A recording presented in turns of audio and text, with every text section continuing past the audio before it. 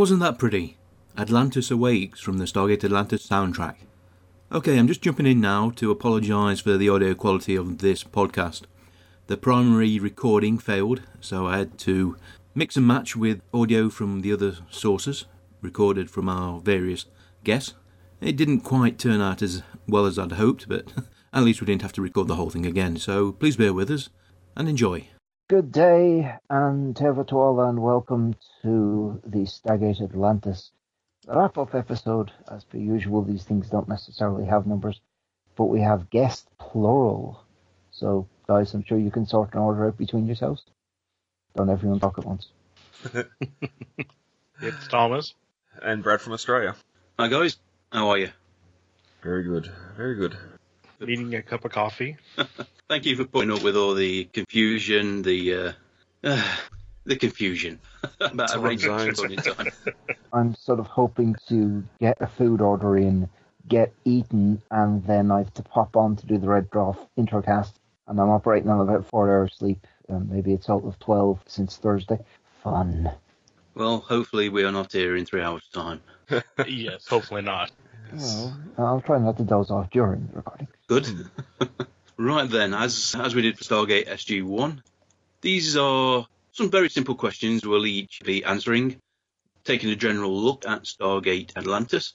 We've covered each season in depth beforehand. If you haven't listened to those episodes, feel free to check them out. But at the moment, I think we've got, how many have we got? 1, 2, 3, 4, 5, 6, 7, 8. We've got nine questions. We've all been given the questions beforehand, so hopefully we are not going to be sitting here with lots of dead air trying to think up an answer. Why do I get the impression that was directed at me? It probably was. In fairness, Mike, if there's one thing I do not provide, it's dead air. That's true. I can prevaricate and fill with the best of them. Yes, I'm sorry, folks, but I did cut out the adventures of the mattress and the storage locker, which you'll just have to use your imagination to figure out. This is the show where we'll be announcing the poll results. The actual prize draw will be done at a slightly later date. I want to do that a bit closer to when we actually release the episode. So the little surprise doesn't get out or anything. I am the very soul of discretion. Well, you never know, do you? Someone tweets something up, before you know it, that's it, it's gone. Right then, we shall begin. First up on the list was the favourite or the best episode, but we're going to save that till last because I think that might actually generate a lot more discussion and ties into the poll, of course. Save the best till last. Yes. So we'll start with the next on the list, which is our favourite regular character. And by regular, I was meaning opening credit sequence. But even that can vary depending upon which season you're watching. Mm-hmm. So we're going to give and take a lot on this one, I think. Anybody want to start? I can go. Did you get it down to 5, Brad? I got it down to 1. I was very behaved this time. My number 1 would have to be the great Dr. Rodney McKay. Agreed. Yeah, even from his early days in SG-1, once they finally got him into Atlantis, slight character change, still arrogant, a brilliant scientist. One of the things I really appreciate about him is he really seems to be the glue to the Atlantis teams. Brings sort of everybody together and is the glue that holds the entire expedition together, it seems. Yeah, especially once you get to sort of the shroud? No, Shrine. Yeah. the shrine. Yeah. Once you get up to those episodes where it really comes out. I will admit he has one of my favourite character moments, which is that painting that the little girl does. With John cowering in the background and him all heroic with the gun. And, oh, not Rodney. One of the reasons I went for Rodney Meredith McKay, depends how you want to call him Meredith if you want. That's one of the reasons is a relationship with his sister Janine in the show. That helped as well. But as Brad said, when he first appeared in SG-1, there was nothing to like about him. You could laugh at him, his haphazard attempts at impressing Samantha Carter. But when he moved to Atlantis, already he'd grown a bit. He'd just spent 6 months in Siberia, which kind of tempered him a little. And throughout each season, he grew. He became more of a rounded character. He learnt how to defend himself. He learnt how to use weapons.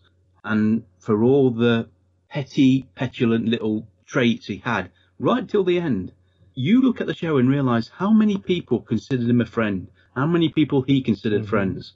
All of them. Yeah. And when Rod McKay came over, the life and soul of the party, and he was feeling left out because Rod was everything he wanted to be. until the people says, we prefer you. We don't like this big boisterous one who brags about everything. Because our Rodney ultimately is very down to earth. Yeah, now you mention, I want to see a 1 hour series of Rodney in Siberia. Just the Russians just frowning at him when he's trying to joke. Well, I'm going to be the voice of dissent here. Go on then. I've tried to do with this what I did with the previous wrap-up, which is not go for the thing that people obviously think I'm going to go for. So, and you might argue it's not a regular character. Carson. I was putting him down as a recurring character, but not the main character. I just like Carson. If only I think he brings out, in the same way that playing someone at a game that you're an expert at who has no idea of the strategy can force you to rethink things. I think he really brought aspects of Rodney's character out and improved it overall. You know, having a close friend and his death. Oh, Seriously, impact. It was I mean, for a guy who wasn't in that many episodes and had very few actual episodes about him, that was just a huge. It spurred the entire Carson Beckett. He was a loved character by everybody. Sunday, I'm guessing it's going to turn up on a lot of people's favourite episodes. Yeah. His dear old mum back home. Yeah. He had Turtle too, didn't he? I thought it was a cat. No, Rodney had a cat. No, you know, I'm going to save him for an honourable mention on recurring character, my other guy, because the problem is I have one particular character who could fit about 4 different categories. Well, at least 3 anyway. Yeah, that's why I said we're going to have to be a little bit give and take on these. Some shows you get regular characters that are there right from day one right through. The recurring ones come in for half a season and disappear. Atlanta's kind of mixed it up, especially with Woolsey and then, well, Sam first, then Woolsey taking over. So if they come in a later season and they're there for the whole season, and sort of you got to look at the 5 seasons, not just one. Mm-hmm. So basically, am I the sole voice of Carson? For this moment. Yeah. There is no wrong answer, though. That's the beauty of it. Okay, then we'll move on to the recurring character. And I'm going to jump in on this one. Go on. Radic. Yes. That It's was just, one as well. if only for the messages home one. Yes, That that is is You exactly didn't say anything confidential. No. Not of course. Well, that's where he made his mark, isn't it? Yep. He was a foil and almost a straight man for Rodney to play off. Because God knows, the man has a. I know people who, if they were treated like that by Rodney, he'd have decked them. The man had the patience of a saint. They'll definitely have a dartboard up with their face on it. Oh, dartboard be damned. He'd have a raced stunner and a 3D printed copy of Rodney. I would have to go at this point either Beckett or Radic. Both of them. Beckett was never as regular as a lot of them, so I considered him more of a recurring character. And yeah, Sunday, that explains it right there. Period with Beckett, his interactions with everybody, what he, his friendship with McKay, and what he, pulled out of McKay. That's completely different and an amazing character. Yep, can't argue with that at all. For the pretty much same reasons that Alan had earlier. Yeah. And of course, Radic, because he did put up with McKay in many, many circumstances where he should have, as Alan said, decked him. That's where the show really benefited from the fact that David was born and raised in the Czech Republic. He could drop into his native language and not make it sound real. It was real. Yeah. And you think that's exactly what this sort of character would do. He wouldn't confront him. He would mumble behind his back saying God knows what. Mm-hmm. Letters from Pegasus was inspired, one of the funniest scenes in Stargate Atlantis ever, in Stargate as a whole. Apart from that, again, he went on to prove himself. He did some incredibly brave things. He got a spacesuit on and did a spacewalk to repair the city. John threw him. Yeah. He went through the air ducts and fell headfirst into one of the main power rooms, He had to put up with the kids on that planet. Yeah. Yeah. He got locked in the transporter with Sam Carter and talked about pigeons. How could you not like a bloke like that? He had a cop to look while he was there. Yeah. Just even the back and forth between him and Rodney, as much as they butted heads, he got electrocuted in tail. Rodney saved him when he had the ancient knowledge, and yep.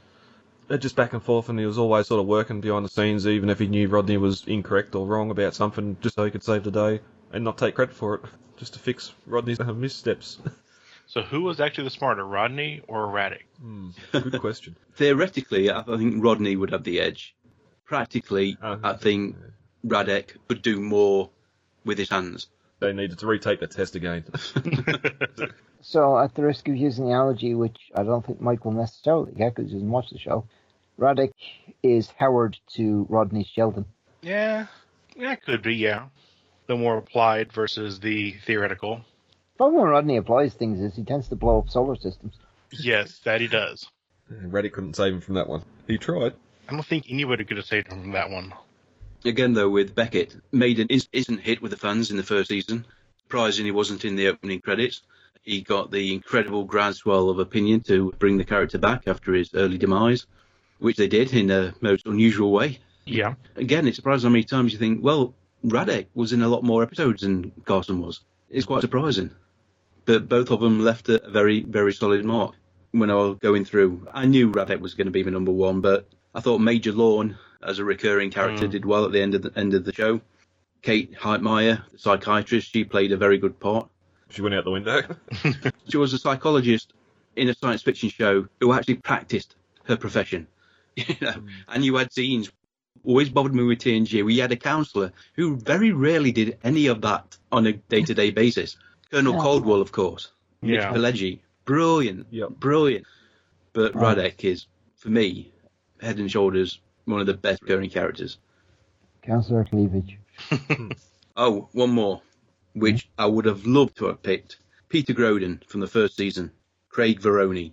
He were in 9 episodes. He was the scientist who sacrificed himself on the weapons platform. Ah, yes. When the Wraith were coming. Yeah. Still one of the bravest acts of anybody within Atlantis. He saved Rodney. Imagine if Rodney had died then. He could have, too, if they weren't going to set him up to be a major character, yeah. Even now, whenever I rewatch the Siege trilogy, that one act, you're proud of the bloke, you know. Right. Shall we move on to favourite guest character? There are lots and lots. And I went through the list. Yep. Oh, yeah. Oh, I remember that. Yep. Good God. So this could be any character that's been in maybe 1 or 2 episodes, 3 and 4 if it's spread over the entire 5 seasons. I've picked mine. I know who I'm going to pick, but I've got a list of about a dozen others I could easily have picked as well. Yeah. I believe it's Thomas's turn to go first. Mine would probably, if I had to pick one, be Todd. He's not exactly an enemy, but he's not exactly an ally. He's just sort of that, he helps you whenever it's in his best interest, and the introduction of him and Shepard there together in the prison, and he's just a really interesting character overall. No question about that. Christopher Harnell did a fantastic job. And Todd's one of those characters that covers so many segments of the show. Best villain, best regular character, best recurring character, guest character. Some people might even dislike him. Yeah. Definitely an honorable mention, and I was tempted, but again, a little too... Honorable mention, I don't care if he counts as a guest character for the limited number of episodes he pops up in, which is Daniel.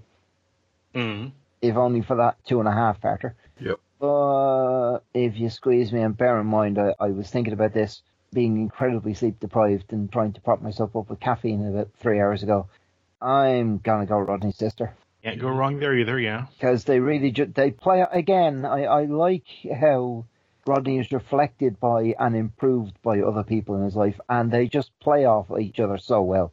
The fact that they are brother and sister in real life probably doesn't hurt. She's very clearly cleverer than he is, and he has great difficulty in handling that. Yeah, Kate Hewlett playing Jeannie Miller was pretty much inspired casting. The producers didn't realise she was an actress. You actually see the real brother-sister interaction in the episode, and I see that's how they would act in real life even. Yeah, bringing that sibling fighting back and forth to the screen, it's sort of, can't act that, it's natural. Well, Jared Pulaski and Jensen Ackles manage it, despite the fact that I'm 6 seasons behind. Sorry, I'm not trying to contradict you there. We haven't heard from you, Brad.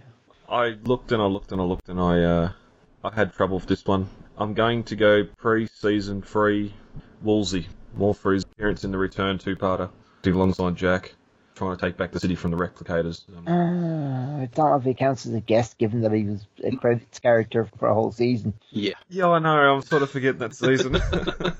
This is the opportunity to get a character in you couldn't get in earlier because you picked somebody else. Yeah, I know. I'm sorry, I didn't put a lot of thought into that one. We could, if you're going to do that, we could not unreasonably argue Jack. Favourite guest character? Richard Dean Anderson, playing Jack O'Neill. Yeah. He would fit this perfectly. Okay, alright. RDA in the return 2-part. He's returned to Stargate after 2 years. Nah. And about 28 pounds weight gain. Yeah. Woolsey and Jack together were brilliant. They were fantastic together. It helped that they had some interaction on SG-1. Then again, you think, Jack did do the underwater scenes. Mm-hmm. Yeah. Richard did go swimming.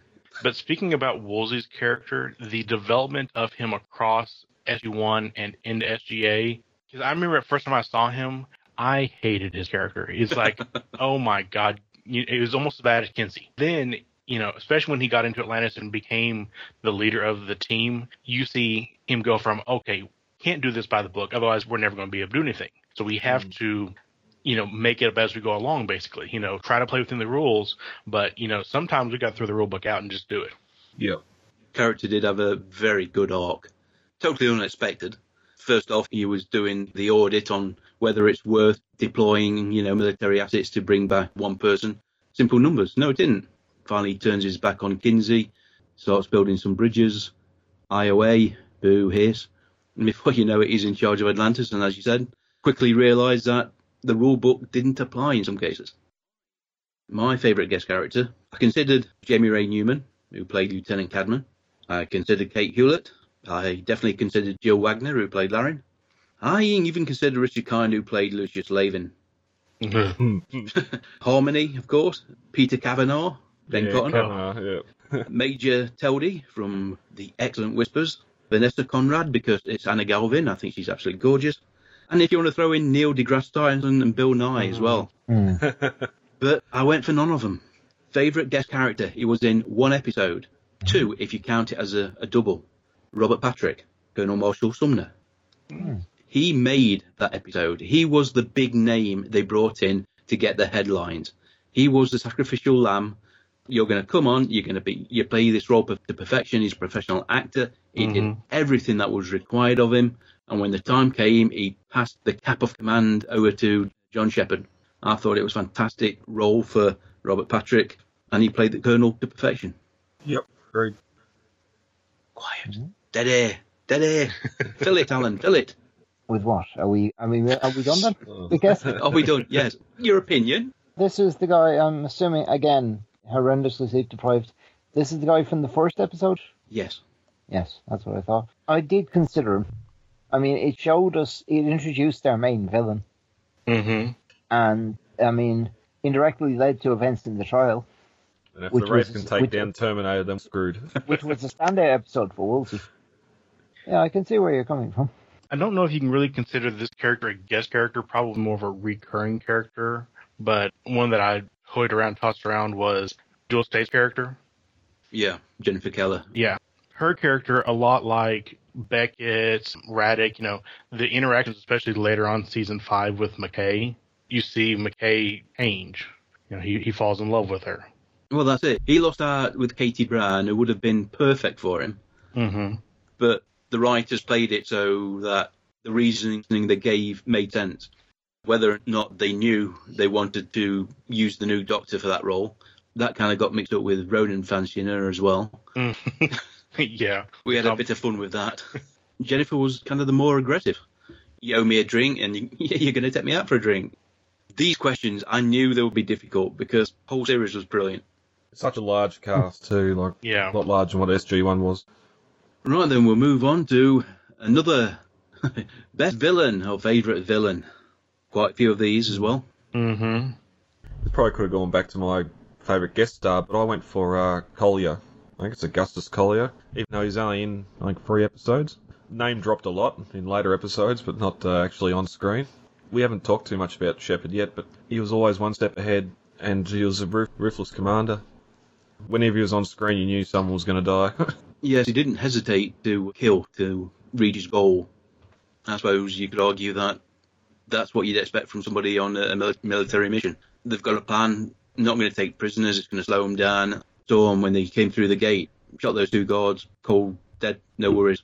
Die hard in space, if you would, and the rivalry between Collier and John. Yep. Robert Davi, played Costas Kolya, the Janai commander. I'm sensing this is probably Mike's favourite as well, because you always got really, really happy whenever he popped up. Using him from a height. I didn't pick Kolya. Could have done. Yeah, It was on the list. I think there's some more villains that were sort of had more screen time that you could probably pick. Yeah. Since I've interjected anyway, honourable mention, I suppose, would go to everyone's favourite half-wraith hybrid, entire purpose of half the season 4 and 5 arc.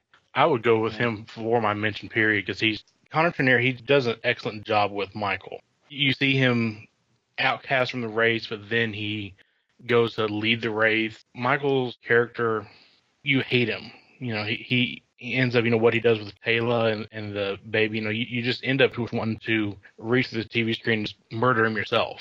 I think that what makes him such a good villain. And yet they set him up as being rather sympathetic. He says numerous times, "You did this to me." Yeah, we saw his whole waking up and the whole lie that was being spun. He was, he was just a confused human who got injured, recovering, and it was betrayal on the part of Atlantis, no question. Everything that happened to the galaxy was the fault of Carson Beckett. Mm-hmm. He was playing God with the sentient species. And it bite him in the butt. Yep, it did. Yep. Michael Kenmore was a fantastic villain.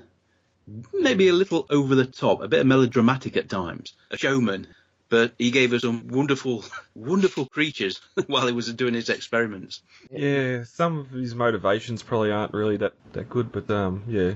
The retrovirus, that Carson also came up with, that got developed to removing the need for the Wraith to feed. Mm-hmm. Guffin. That opened up some storylines. It's just a pity that he was intent on kidnapping Taylor's kid, doing experiments on him. Not all about the crazy, but not mine. And I'm gonna go for category and a possible subcategory. Well, you haven't specified that villain is singular.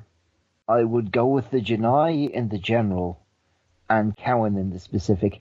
And I'm just being purely nationalist here. Okay. Because I like Colin. Colmena was a good guest character. He could easily have been picked by any one of us. If only for the complete, the Janai are a peaceful trading people. And then the reveal, and those little wonderful triple shooter gun things, and they're like whack-a-mole. You think you beat them, and they keep popping back up again. That's why I liked it. The Janai was just like, what we do. I know, we'll pull some Janai out from nowhere. They just everywhere. Yeah, it was just, and even Janai influenced people. I think they were actually a lot more devious than they were given credit for. I know John underestimated them time and again. So I'm going with the Janai unless you're forcing me to pick a person, in which case I'll go with Cameron.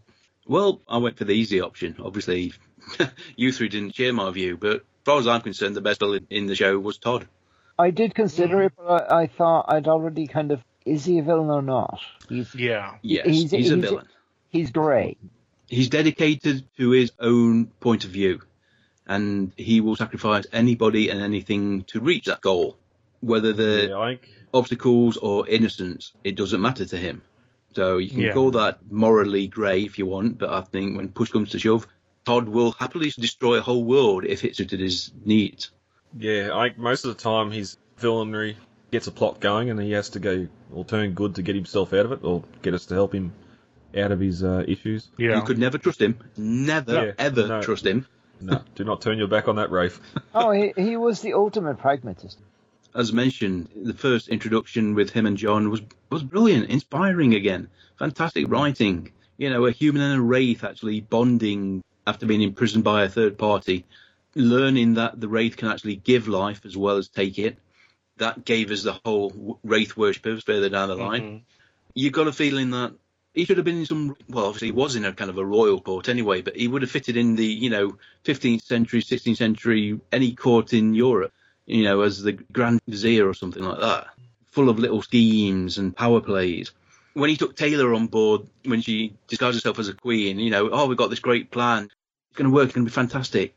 And, by the way, 1 minute, let me kill the queen. Right now, you're in charge. Did I tell you that? Sorry. Yeah. It was brilliant. I'm giving it Todd, of course, but Chris is such a brilliant actor. Yeah. Forget the fact that he played two other parts in Atlantis. He was Halling in early season, an Athosian, and he played a generic Wraith as well, just one of the background Wraith. He was in SG-1, Caprica. He was a wonderfully wicked doctor in Gotham. Died way too quick in Arrow. I'm surprised there's no mention of the Replicators so far in any of the villains here. Oberon played off a pretty good mastermind villain as well. Again, that just emphasises the fact that how complex 5 seasons worth. Mm-hmm. They jam-packed a lot of stuff into 5 seasons. Why didn't we do like Todd decided and grab a few ZPMs? Yeah. Missed opportunities. Todd's Wraith soldiers, they were expendable. If none of them got back, oh well, never mind. But if they succeeded. Yeah, well. I did pick a couple more, minor ones. I was never going to actually come out and pick these as my favourite villains, but I thought they were worth a mention. Neva Cassol in Identity. She took Communication Stones, took over Jennifer Keller, tried to ply to death Radek. I thought she was evil through and through. Mm-hmm. And Tribal, the first officer of the Aurora, who was actually a Wraith in disguise, but we didn't know that for a lot of the time. Okay, could this be 4 different answers? Maybe. Most disliked episode. Hey, Pygmy. Go on then, Alan. Like I said, I can't remember the name, but that really weird one with the plants and the mimes, and I just, oh god, it was for Atlantis what Tanaga the Walls Fell was for TNG. I just thought it, I did not. I know you were on about you were practically preening yourself over the wonderful story. And I thought, oh god, this is boring. Talking about the clown in the boat. Yeah, you got me stumped. What mimes? The people that were in the skin suits and these weird singing plants that had a symbiotic relationship with them. That would be one false step from SG-1 Season 3. No. No? Fairly certain this one, like Carson. Nah, I'm drawing a blank on that one myself. Yeah, the insuits and... They didn't speak? That's Stargate SG-1. Is it? This is what I get with sleep deprivation. In that case, I'm going for my backup least favourite, mostly for the latter 5 minutes. Season 4 closer. Bloody building falls on them. And then accuracy survived. The premise was just, really? I mean, come on. That's kind of jumping the shark a bit. Somebody should have... You can't condemn The Last Man because of that last 10-second clip. That's a great episode. I can condemn Search and Rescue. Okay. Yeah, whatever reason. If that's your episode, that's your episode. Yeah. Well, it's not, but apparently the episode effect wasn't in the show, so... And that's being left in there, correct? Yeah. So it'll have to do. Of course it's being left in there. Anything that's personally embarrassing to me gets left in. This has been the premise of this podcast since almost the beginning. So I'll go next. Mine, I think I finally narrowed it down to the episode The Real World, where Weir wakes up in the nut house, and they're trying to convince her that there's not actually a Stargate, and she's actually imagining this all. Yep, I considered that one starred Alan Ruck, meant I could not pick it. It was one of those one-offs that just felt out of place. And it also had Richard Dean Anderson in it. It did. So that's almost sacrilege, Thomas. Almost. Almost. My second choice was Irresistible. That's going to be mentioned in a minute. I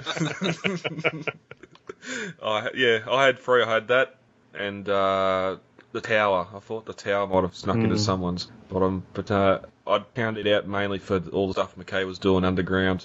Yeah, Irresistible. Comedy is selective, and I just do not find Richard Kind funny in that episode at all.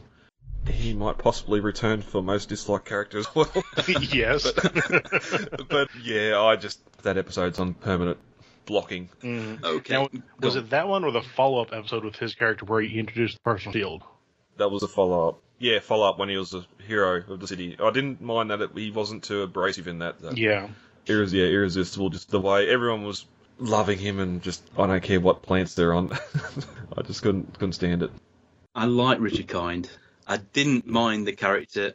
I can understand how some people have problems with that episode because he's using drugs to influence the way people think about him. So he's sleeping with women who are married, who are being roofied, to put it mildly. Yeah. Wives. Yeah, it's not something I ever considered first view, second view, but it's been pointed out, and now I can't not consider it. That's your worst episode. I can't argue the point. I understand if people do like him and his comedy, and that's fine. Is he or Orgo? No, not for me. I rewatched Ergo the other night. I didn't mind. Why would anyone do that to themselves? The whimsical nature of Ergo. Yes, Dom DeLuise. Yeah. Yes. If only to watch the guard who is not staring at him.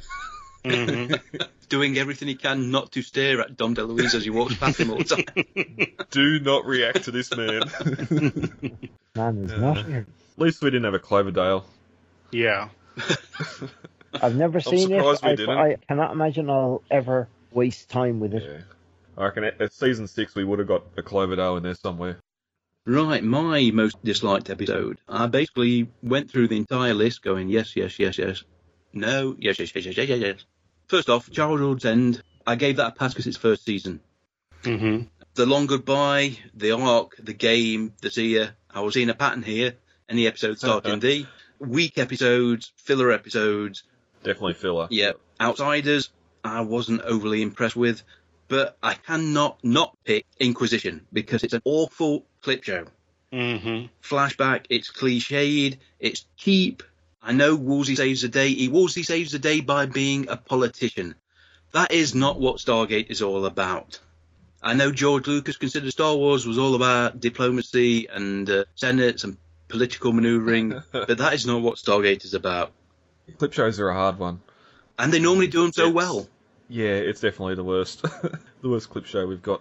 But Woolsey's arguments does a pretty darn good job. Oh, yeah. The lawyer ones. I can look after them. It was interesting the fact that the Genii were behind this long-range plan to weaken Atlantis. You know, you finally thought you got rid of the Genii and boom, they're back again. Yeah. Yeah, and they'd thought that they could kidnap us, do whatever, and then, no, rightio, we'll get aligned with these other planets, the other cultures, and do it by the book. They can't resist and can get rid of them that way. 4 different episodes from each one of us, so not unexpected. Yeah. Up next is the most disliked character. This should be interesting. Listen. Shut up. No, we'll save you because I'm pretty sure what's coming. I'll kick off. I'm going for Sergeant Bates, played by Dean Marshall. He was early season Atlantis. He was originally captured along with a few other of the personnel by the Wraith and taken to the Hive ship. From then on, he hated the Wraith. He hated all the aliens. He was the one that gave Taylor a lot of trouble and who ended up getting his arse kicked. He came back much later in the season as Agent Bates, a much better character and better rounded character. So I'm specifying it's only Sergeant Bates that I really, really disliked. Yeah. Very abrasive. If I might go, Go on then. I'm going with a controversial choice. Rainbow Sun Franks. He gets an honourable mention. I possibly might pick him in 2 categories, which is wasted opportunity, but I just think they overplayed the whole addict thing. Mm-hmm.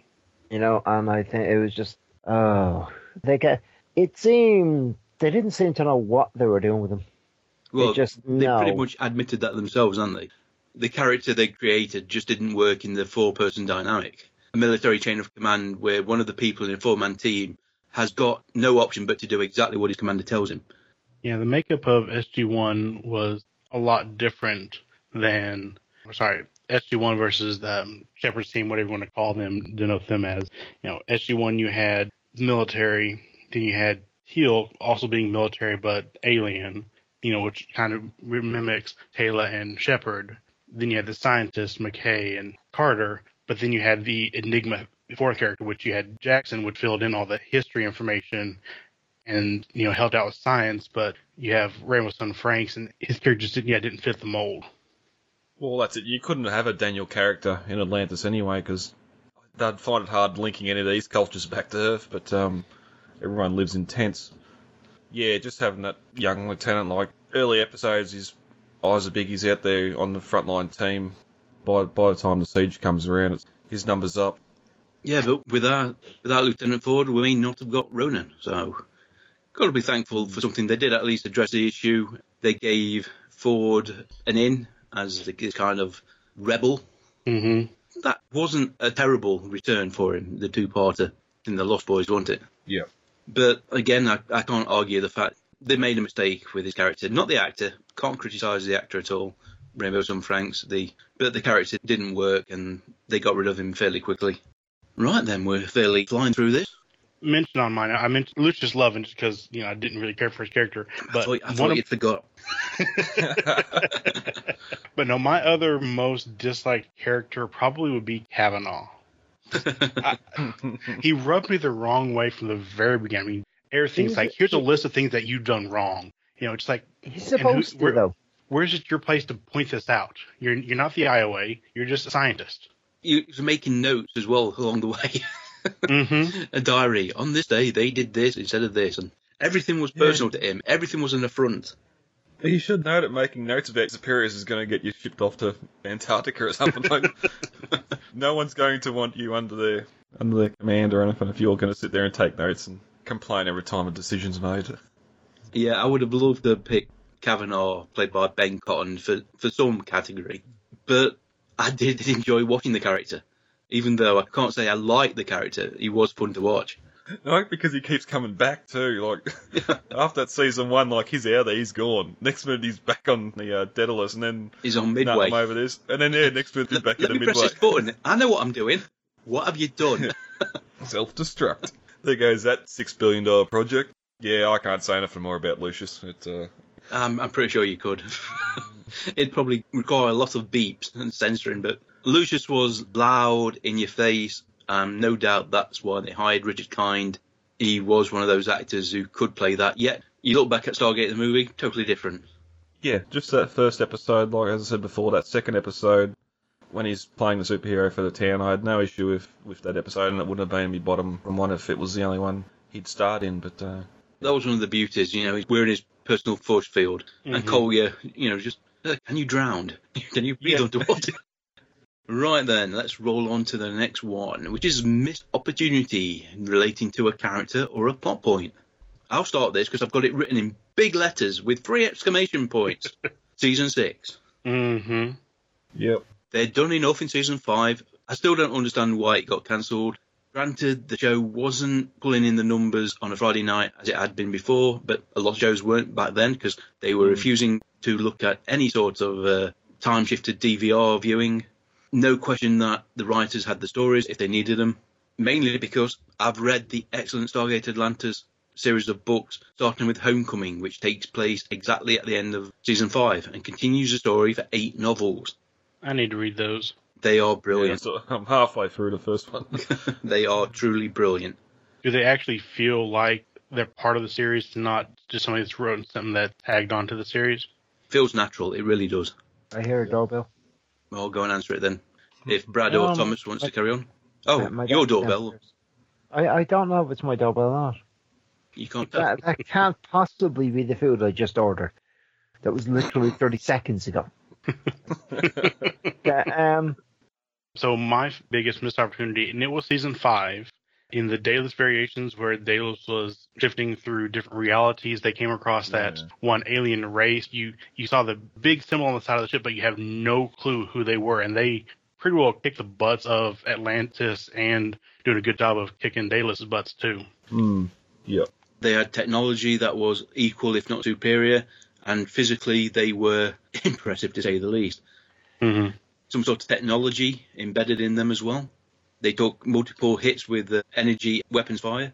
It would have been interesting if they'd pursued that or found that species in our reality. Mm-hmm. I'd always wondered if they were actually the maybe a different version of the evolution of the Wraith. Instead of human life being planted onto the world with the Eurytus bug, it may have been some sort of sentient tech or something similar, and that might be why we'd never seen them, because we got the Wraith instead. Or maybe a mix of Asgard and Eurytus. Yeah, I suppose, again, Season 6 probably would have. Which brings in my missed opportunity. I thought the Asgard were a bit throwaway. The other Asgard. Like, yeah, let's have a 2-parter, and then let's never mention them again. Mm-hmm. These are highly advanced technological species. They're in the process of battling galaxy-wide war. You don't think they might maybe be of some use or help? Unless they're trying to avoid a Deus Ex Machina. But let's show all this really cool tech. We can very clearly... I mean, if they can do what they did to Atlantis' shields and so on, they could kick the Wraith's arse. And they just didn't. They didn't want to. Replicators. Because they ran away from the Wraith.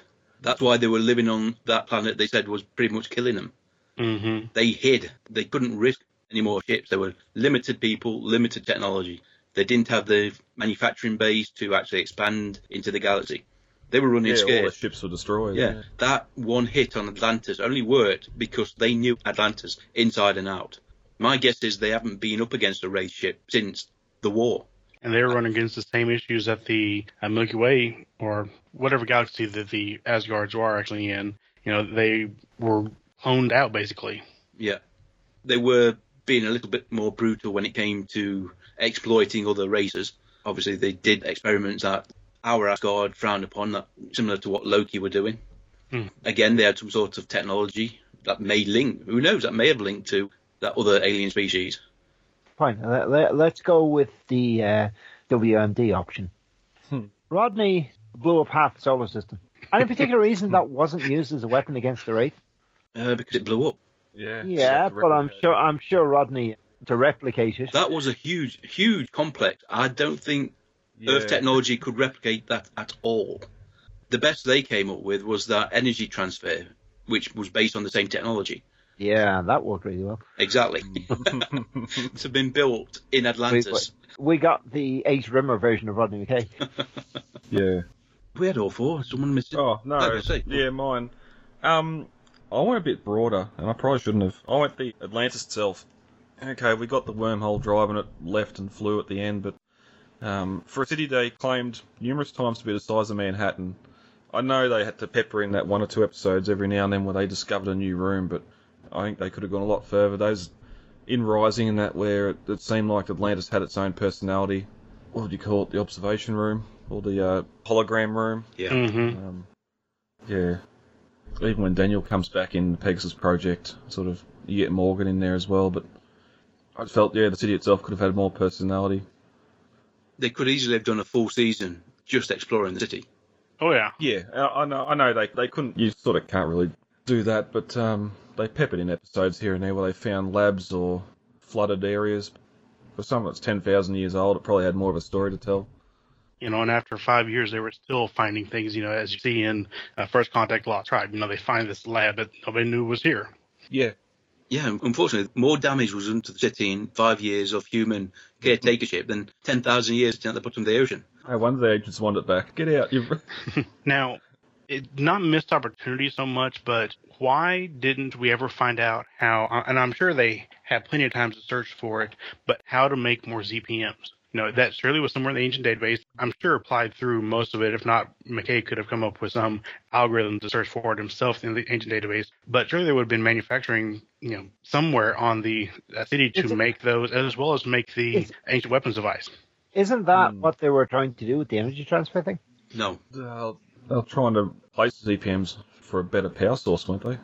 Was this Rodney on something admitting this is something I can't do? Mm-hmm. I think with the ZPMs, it's like if you're building a microchip, there are so many steps you need to go through before you get the technology to build the microchip. You go through valve technology, then you get transistors, which are still huge. Then you manage to scale it down to 100 transistors on a piece of silicon, 1,000, 10,000. And each step allows you to develop and design new machinery, which can exponentially increase or decrease the size of your chips that you make until you get to the point where you can build a ZPM. They may know the theory behind creating a ZPM, but they haven't got the tools to do it, and they've never found the tools to do it, which could have been addressed if they'd have found some place in the city. Mm-hmm. And surely Atlantis would have had. I mean, it's a flying city. Surely they would have had some type of manufacturing there in the city to make those, as well as the drones. Yeah, it should be totally self-sufficient. Yep. If you're going to build a city that big, you don't want to have it returned to base every 6 months to resupply.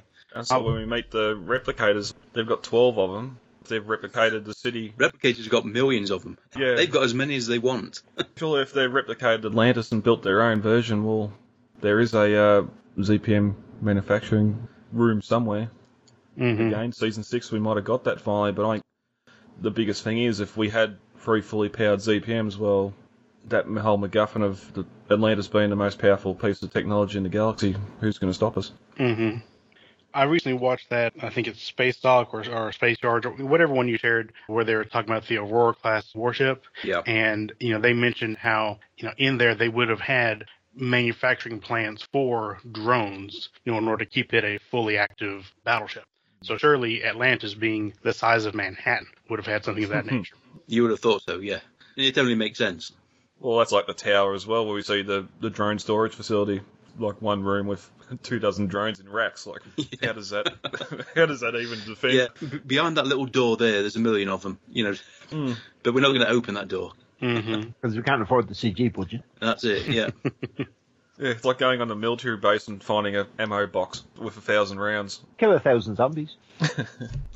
As mentioned as well, the wormhole drive. It came out of nowhere, which was a shame. Yeah. The reason, we know why, they needed to wrap it up. And the only way they could get it to work was for Atlantis to get to Earth within, I don't know how long, half an hour, something like that maybe. But the wormhole drive works in science fiction as a whole, because that sort of technology is used in other franchises.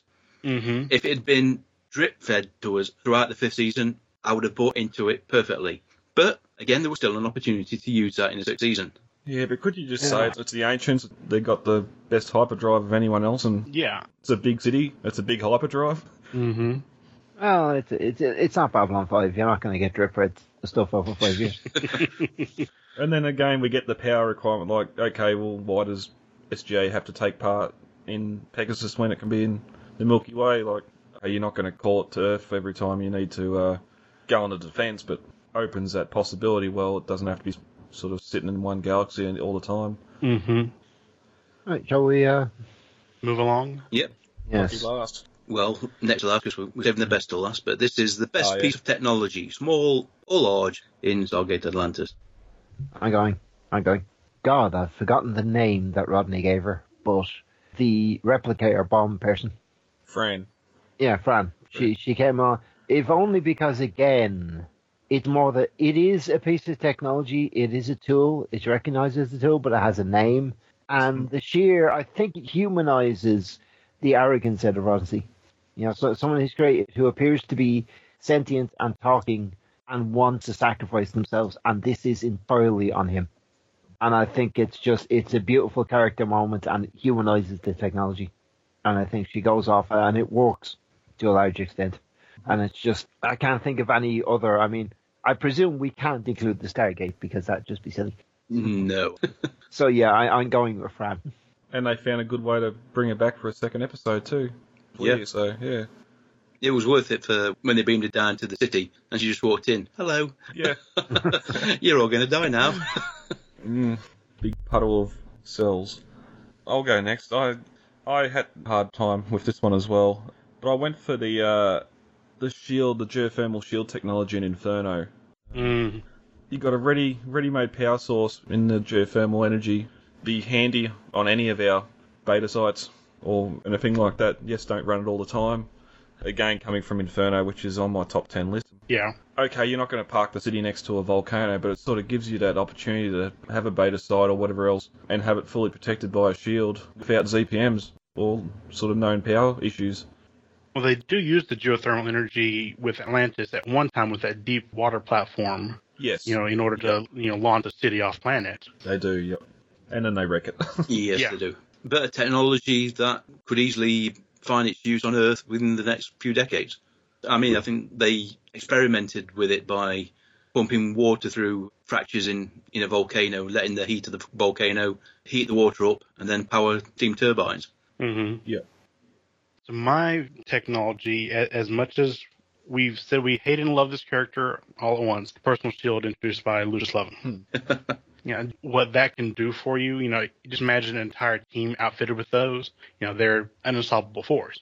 And you see what McKay has to end up doing basically to save the city, and kind of sacrificing himself, so showing some personal motivation or maybe personal try to save my own butt. Yeah, the personal shields I think could have been a lot more. But where do they come from? Because are they Atlantean technology or are they something different? The fact that they got a mental component makes me think they must be Atlantean. Otherwise, yeah, sort of got that web around the clear bits. They rely on some limited mental control. You've got to will it off. So somewhere you need the gene. That's why Beckett gave Lucius a gene. Yeah, they've got to be activated first. Then anybody can use them. Okay. Yep. Yeah. But even, it adds for some comedic parts in that first episode when Rodney's got it on. Like, I can't drink, I can't eat. Yeah, but I can throw him off the balcony. Yeah. Can I shoot him? We'll try that one later, John. Yeah, a very good piece, very useful piece of technology. Anybody that has watched the animated series of Star Trek will know that they wear some sort of life support belt which generates a field around them. Very similar to what the shield does. But in this case, the Star Trek one actually allows you to breathe, whereas the Atlantis one is a little more permeable. That's why you can drown while you're wearing it. It's a bit more selective. I suppose that you wouldn't drown. It'd be an interesting one because he pours water on him and he can't. Water doesn't penetrate the shield, so I wonder how he would go underwater. Well, that's it. McKay was that frightened, that scared. His terror was making the shield bulletproof. Yeah. That's where you'd need the fine control, being able to understand the technology. That means you've got to be. That's why I'm thinking it was designed by the Atlanteans. Work with their minds. But again, something that really wasn't explored too much. Mm-hmm. It could have become like a Zat gun, part of an SG team's standard kit. Yeah. Yeah, but then you'd have to dumb the power down somehow. You wouldn't be able to have it. It'd have to fail at some point, otherwise, like beaming technology, you can't be able to beam out every time it got dangerous. Oh, there's interference in this. Star Trek had to do that constantly. Yeah. It was just like, oh, yes, we have to come up with an excuse why we can't beam now. Yeah, it's a Thursday. We can't beam. Oh, damn. So why didn't they bring Zats to Pegasus? You know what I mean? We asked that question any number of times. It was an established mission. They had everything set ready to go. They knew they were going. Mm-hmm. They took weapons. They knew they were going to have to come under fire. Bring your creative Zats along.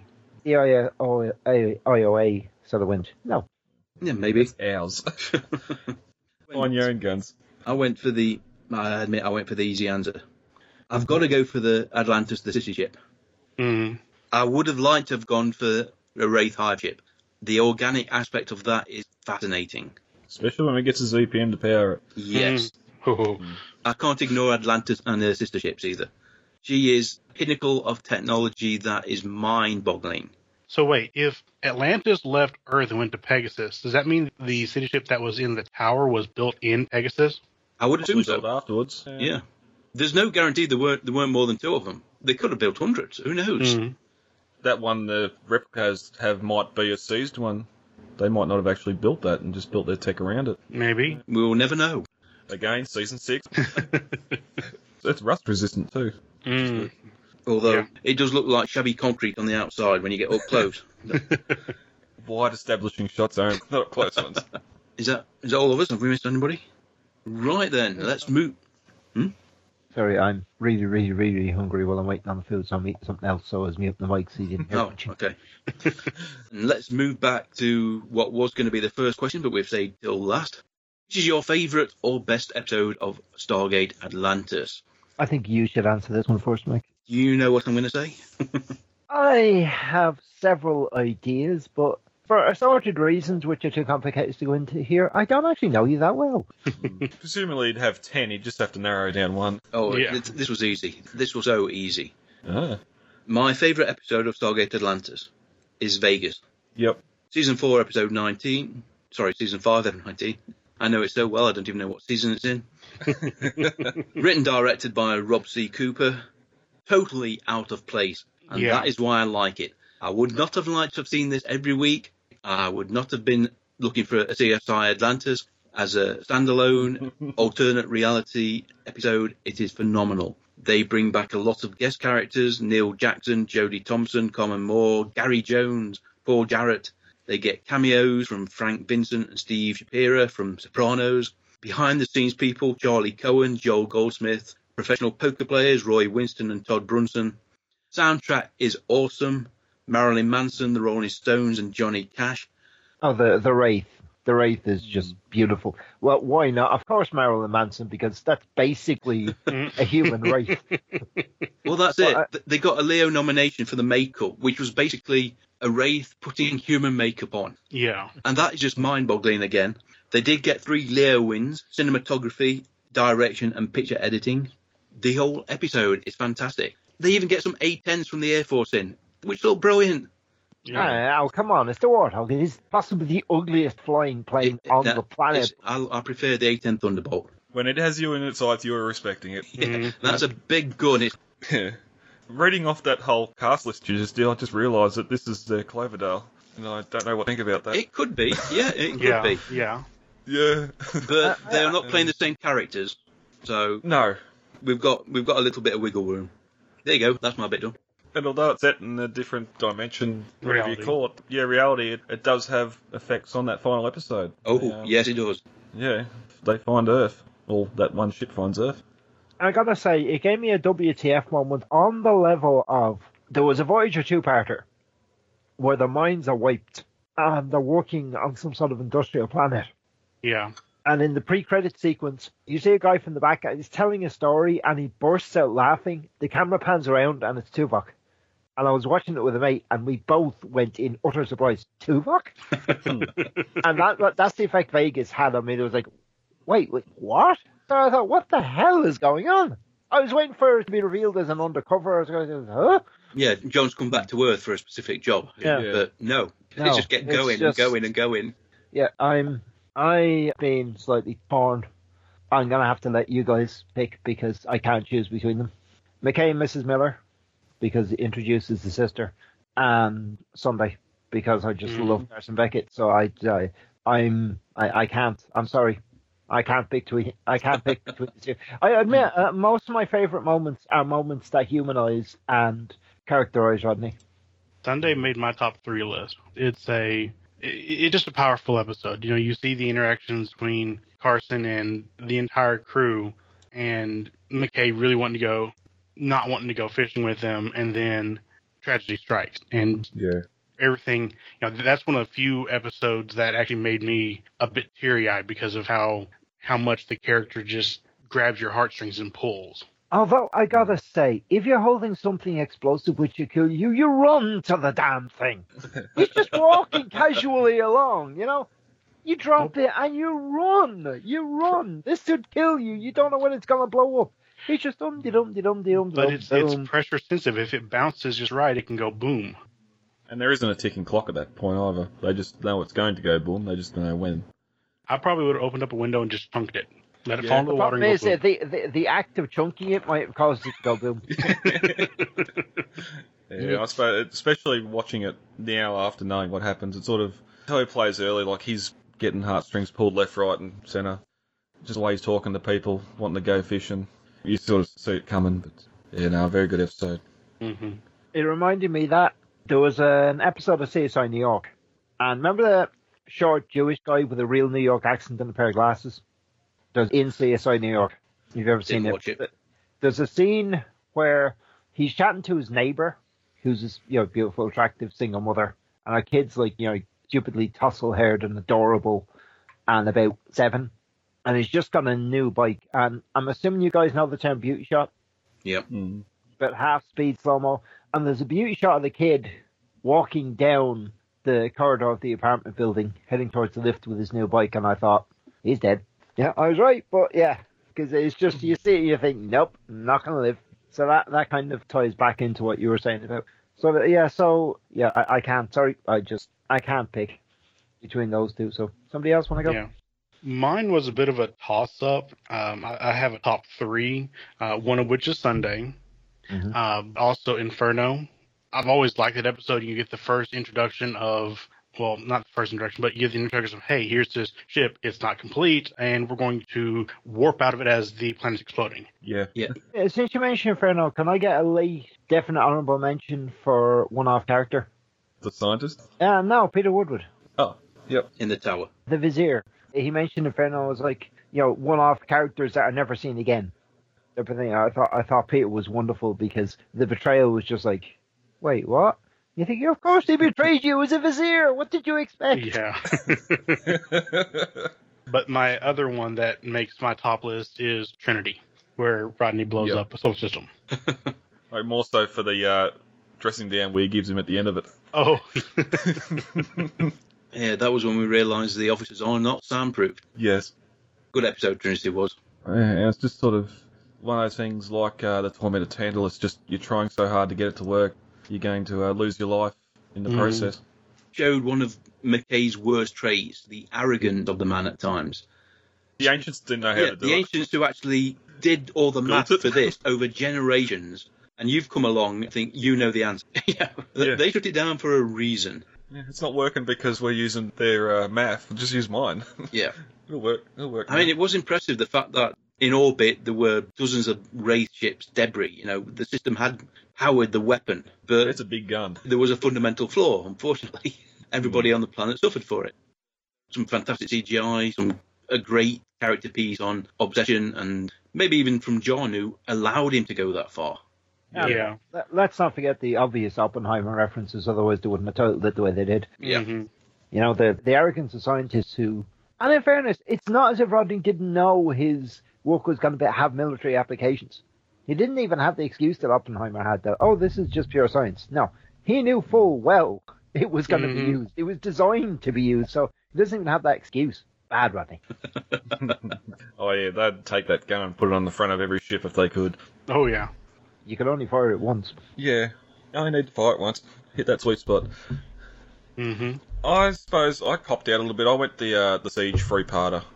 There's just so much going on with the ancient satellite weapon, defending the city itself. We got Wraith coming. Oh, we stopped them too. Or stopped that one. Oh, then there's 3 or 7. I can't remember the number coming. Yeah, just we get the railguns with Mark 9 reactors. Just, ground troops. We get an incursion, fighting the Wraith hand to hand. So yeah, we get the shield up being fired upon continuously. Yeah, great spectacle there. Call back to what Atlantis must have been like 10,000 years ago, where that sort of bombardment was kept up for weeks. Yeah. Yeah. They had 3 working CPMs then. Yeah. And possibly the ability to make more. Yep. I can't criticise any of them, even those where you couldn't pick just one. Yeah, well.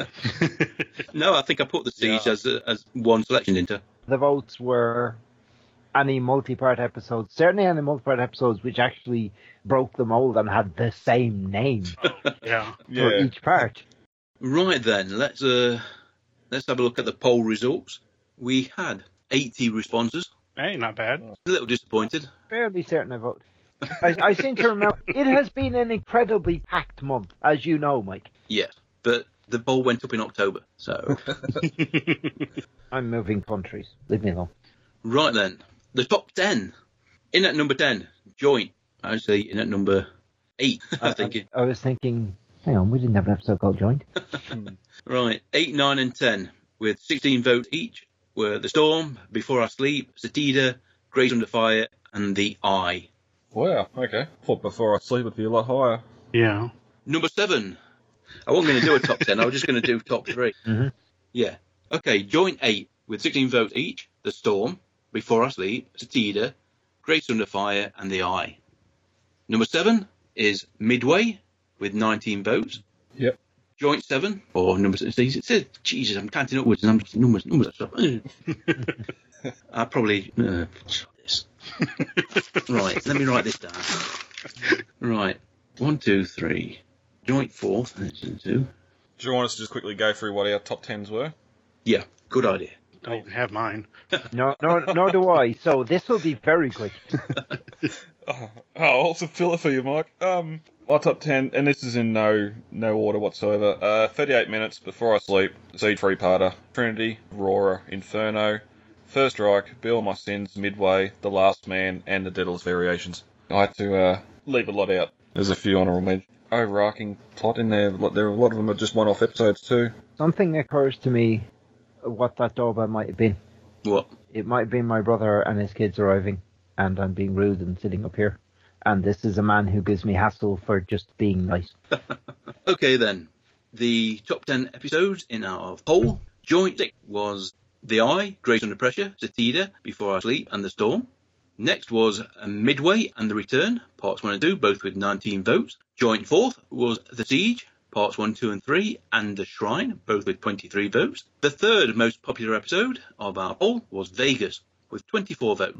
I think you might have voted for that. I might have voted for that. More than once? No, just one. Vote early, vote often. Second was McKay and Mrs. Miller, with 25 Yay. votes. And the favourite episode, with 31 votes, Rising. Yeah. Not Sunday then. Sunday came in with 14 votes, Not even in the top 10. not even in the top 10. I thought Sunday would have been SGA's window of opportunity. Well, apparently not. Apparently not. So, thank you everybody for voting. I will be putting in the results of the prize draw when I edit this podcast, but for now, I'm going to have to sort through them, make sure, randomise everything so we get a nice fair selection. Pick one of these things which monitors decaying radioactive atom. How did Grace Under Pressure? Grace Under Pressure, joint 7th or joint 6th. 16 votes. Okay. I'm sorry, guys, I really do have to run, so I'm going to sign off at this point. Come try ya! Right then, amazing. Only going to be a couple of minutes. We're already meandered all over the place. As you've been listening to the look back at Stargate Atlantis, we have got the results of the listener poll. You have heard the actual favourite episode results so far as we've gone through the episode. Now we're having the draw for the prize. Prize draw, in fact. Yeah, I said draw, and I thought, that's wrong, isn't it? And of course, no, prize comes first. We have got 38 people who left contact information, so all those got included into the shuffle. I have randomised the names. So for the big prize, which is going to be similar to last year's Stargate SG-1 goodie box, this one is more Atlantis themed. It's just got a few bits and bobs in it. It'll be something very nice for a Stargate Atlantis fan. I'll leave the actual details until after the event, or if the person wants to actually reveal what they've won. Right then, Alan, a number between 1 and 38. I'm tempted to be very lazy and just go with the date. Well, tempted or not, TikTok. Instead, decided to pick it on the basis of the number of my friends that Facebook is telling me is currently online for Messenger, which is 17. 17. That seems suitably random. That is suitably random. Maya Stormborn. Someone who's committed to an iTunes review, I take it? Stormborn. Is that Game of Thrones or? Oh yeah, that's Game of Thrones. That's Daenerys. Right. Maya Stormborn. I'll be getting in touch shortly. I thought you watched Game of Thrones. Yeah, I've read a lot of fantasy over the years. Okay then, we'll have a couple more names just for a kind of a consolation prize. If you would, on 2 more numbers. Oh, I can spread. In that case, 29, because it's my birthday. 29, LilyMay.Lotro. Go on. Oh, 6. Number 6, Sadie 13. I heartily approve. It turns out I'm quite... Thank you, Alan, for picking out those 3 names. I will be in touch shortly. Actually, I'll be in touch probably just after I release the episode, because I want you to listen. I want everybody to listen to see if they've won. Yes. Normally the way it goes, and it's nice to have the website and everything back up and running, although there are many pages that are still missing images, broken links. How WordPress organises the FTP locations is beyond me. And me, no. Yep. I mean, we picked WordPress because it were easy to update and maintain purportedly, until, of course, it goes wrong. It is. Different plugins tend to put stuff in different places. Marvellous. Yes. We'll return you to your regular programming, and we will see you next week. Thank you very much. Cheers, Alan. Bye-bye. I know it's been a while, but next week we are going to be looking at a Stargate Universe episode, Malice, with our guest Stephen from Holmskirt. Have a listen to the promo, and then tune in next week. All Lucian Alliance members are locked down except Simeon. He killed Gin. On the next all-new Stargate Universe. Give me a gun. Eli. Revenge can be a very dangerous game. I let you live, but next time I won't. Stargate Universe, all new this Tuesday at 9, only on Sci-Fi. If you do want to get in contact with us, we'd love to hear from you. Here are the ways. You can email us, including an audio message, using gatecastpodcast@gmail.com, and we have groups and pages on both Facebook and Google+. You can search for us using the generic Stargate, or more specifically Gatecast. We are also on iTunes and Stitcher Internet Radio under Gatecast, and we simply swoon when we get an iTunes rating and review. They help the show get promotion on that service. Twitter seems to be popular, and you can find us at the Gatecast, which is one word. And finally, there is our main website, gatecast.co.uk, which has a variety of contact and links for keeping our Stargate family all together. Come try ya! Okay then, folks, thank you very much for joining us for this Stargate Atlantis retrospective. A very big thank you to Brad and Thomas. Yes, sir. Very well. Always a pleasure to talk to both of you. Thank you for putting up with all the hoopla surrounding this recording. It was an interesting task getting it all right. Spanning multiple countries here, multiple time zones. Okay then. This was one of the bonus episodes. My guess is this will be the final one before we return to Stargate Universe. So I hope you join us next week. Congratulations to the winners of the prize draw. We'll be in touch. But until then, I've been Mike. I've been Alan. I've been Brad. And Thomas. Take care, everybody. Bye-bye. And it's goodbye for me. Bye. Cheers, mate. Bye-bye. Bye. You've been listening to the Gatecast, hosted by Alan and Mike. Join us at gatecast.co.uk. Stargate forever.